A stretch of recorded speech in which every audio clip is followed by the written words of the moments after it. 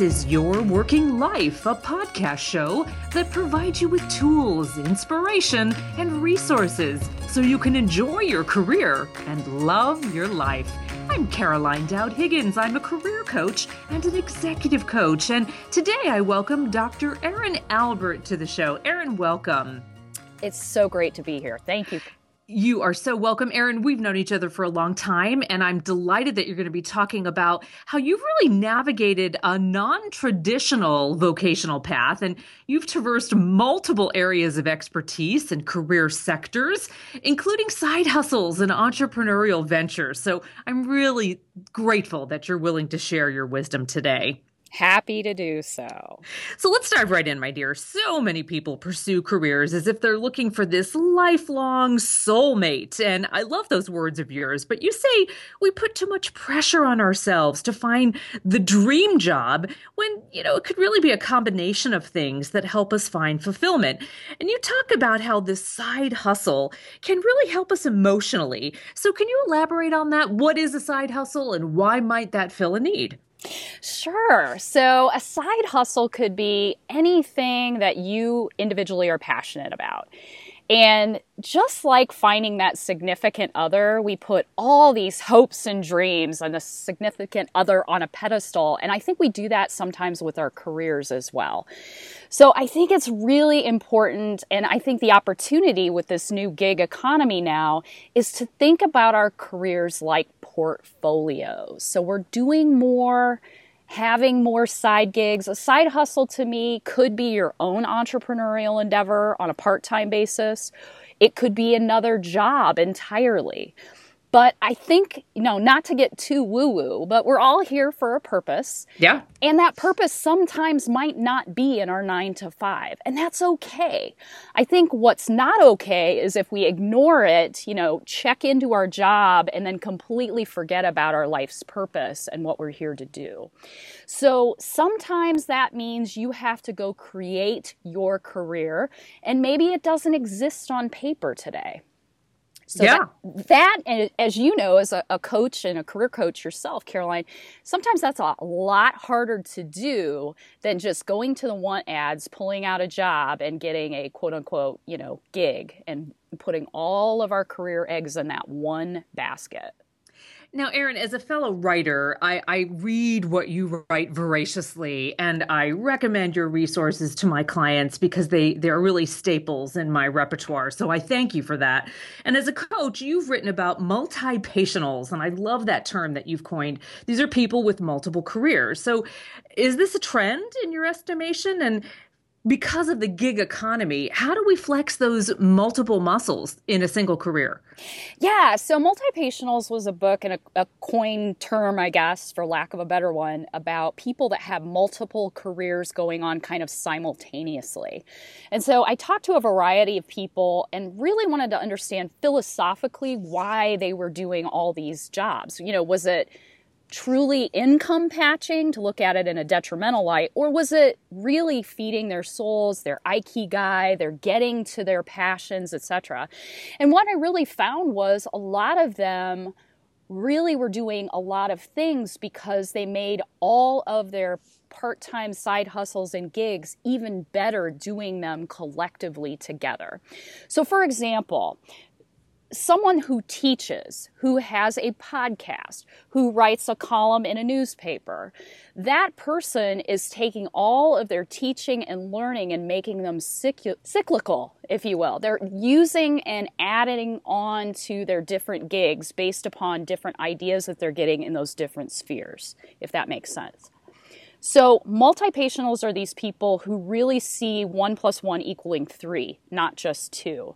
And I think in this, freelance gig economy, the fact that the world of work is changing radically, the opportunity lies in creating multi-pational careers.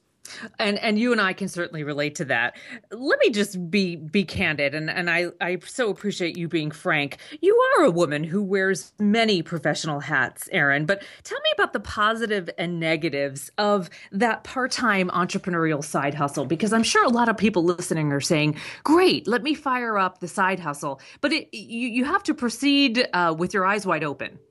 Absolutely. You have to know yourself first and foremost. So when I coach individuals, the first thing we do is go through what I call the Know Thyself kit. And it's a battery of about 30 different tests. It's really important to know who you are, what's important to you, what you value. And I think you have to do that before you think strategically about your career holistically.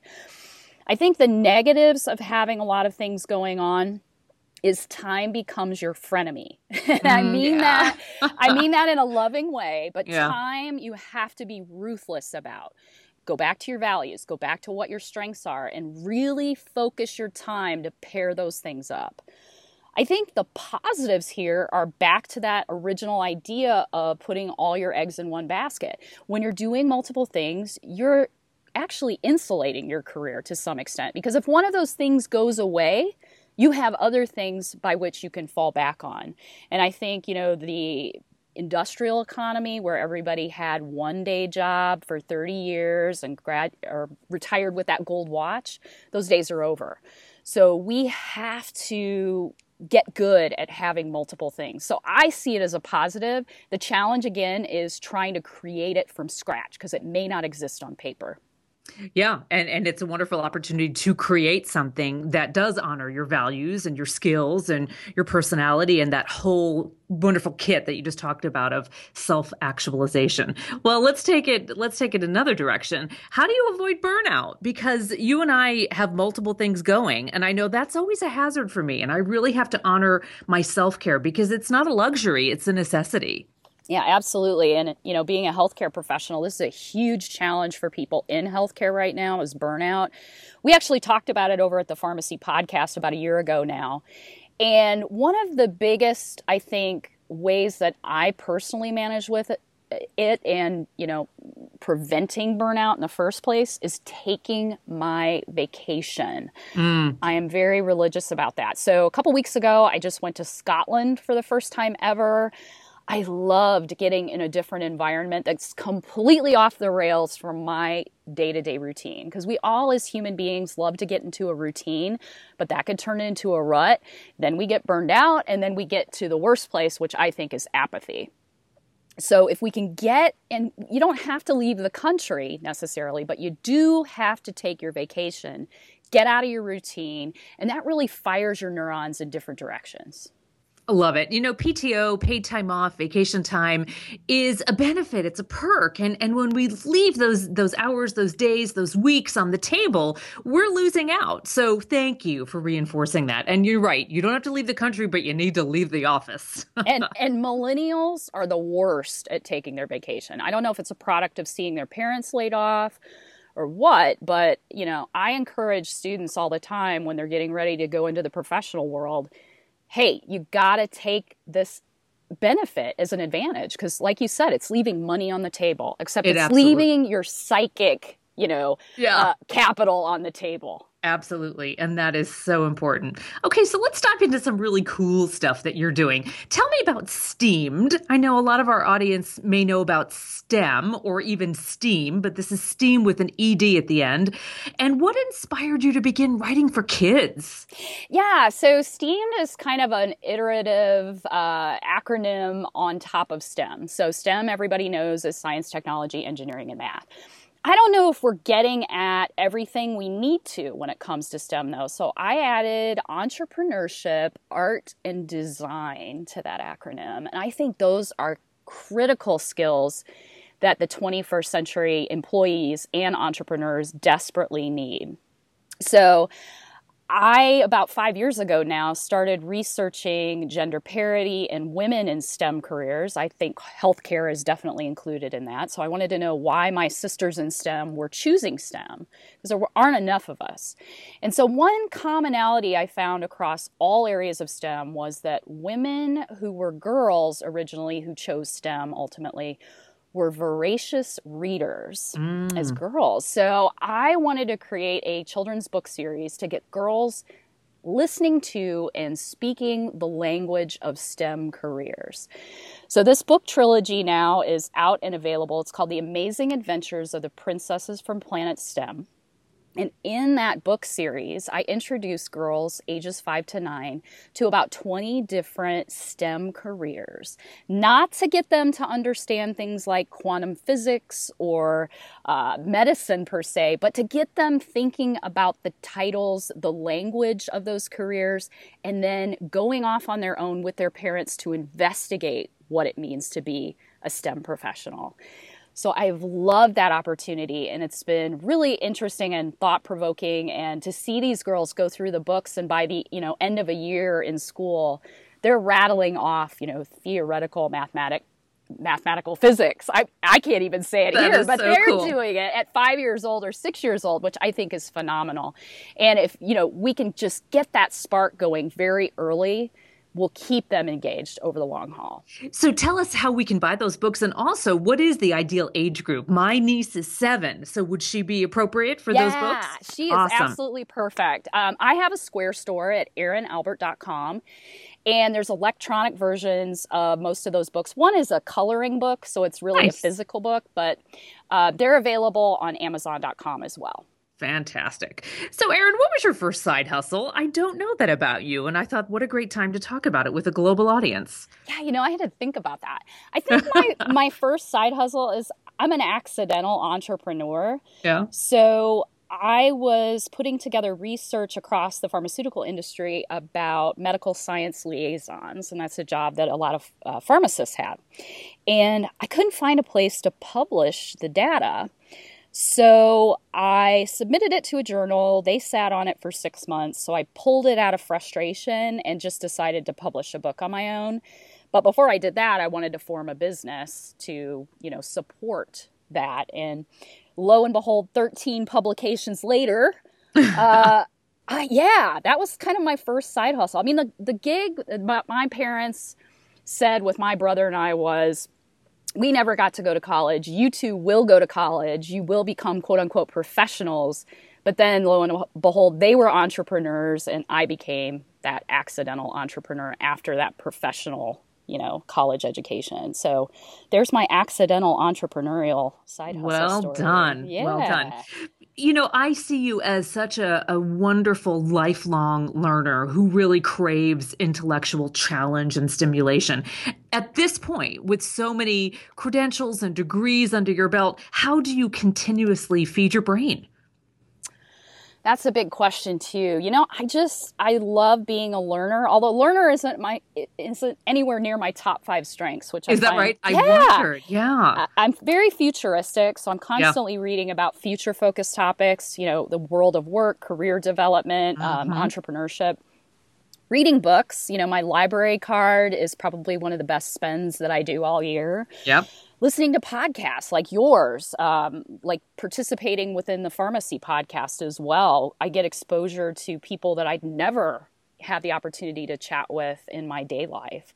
So I appreciate that. But I think pharmacists and healthcare professionals holistically are lifelong learners anyway. When you sign up to become a professional, that's part of it, right? Yeah. Yeah. So I just love to learn, and there's always something else to learn. So whether that's through a book, a podcast, having a one-on-one conversation, I'll take all of the above. Awesome.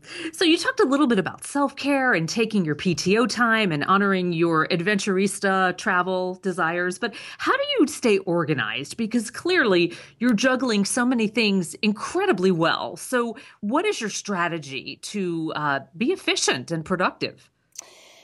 Well, again, time being the frenemy here, it's about ruthlessly managing your time, right? Yeah. So, Google Calendar, I live and die by. I love my iPhone for that reason that I can, voraciously watch my calendar. I think learning how to say no has been somewhat helpful Yeah. as I, get beyond and into my 40s. And it's been a really tough lesson because I think women love to please everyone, but that could be also a detriment, I think. So I've just had to learn how to say no and, ruthlessly control the calendar. I think it's brilliant. And I'll share this with you. You and I may have even spoken about this offline, but a mentor told me that when we say no, it actually opens up an opportunity for someone else. So think about it that way. You're not saying no and the project dies, but you're giving someone else an opportunity to take it on. Yeah, and I know you've had Jenny Blake on your podcast, and her approach to kind of one-on-one time, that 20/20 idea, I love that. And I really, when I have that opportunity for a one-on-one with someone, I really think about both parties benefiting from it. And if it's just a one-way, sometimes you just have to say no to that. But Jenny's approach in getting two minds together to solve two different problems, I think is brilliant. Couldn't agree more. So, Erin, what about a fail forward? We know as entrepreneurs and just professionals in general, not everything always works out as planned. And I believe in failing forward, learning from it, being resilient and recovering. And I'd love for you to share a fail forward moment in your career. Yeah, so I had to think about this too. I think one of the biggest ones, and really someone recently said something about failure being a gift, and I liked that analogy, and this really was a gift for me. So on my 29th birthday, I was working for a very small startup company. Half of us were asked to go to one room of the organization, and half of us were asked to go to the other room. And the room that I went into, unfortunately, everyone was let go. Wow. 2 weeks later, the other room was let go and the business actually folded.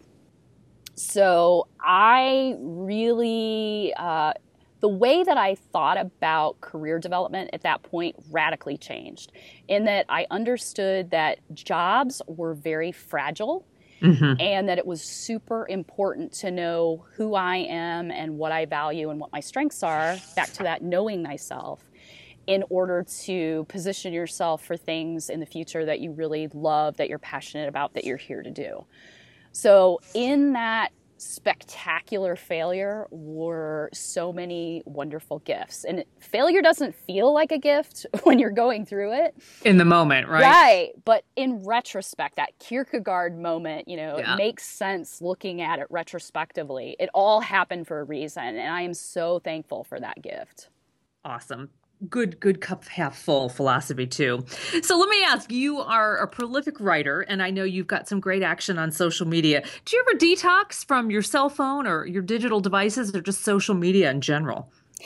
Yeah, so this was an interesting experiment I did on myself. When I went to Scotland a couple of weeks ago, I didn't get an international cell phone plan. So I kind of had to go off the grid, and it was an interesting experiment.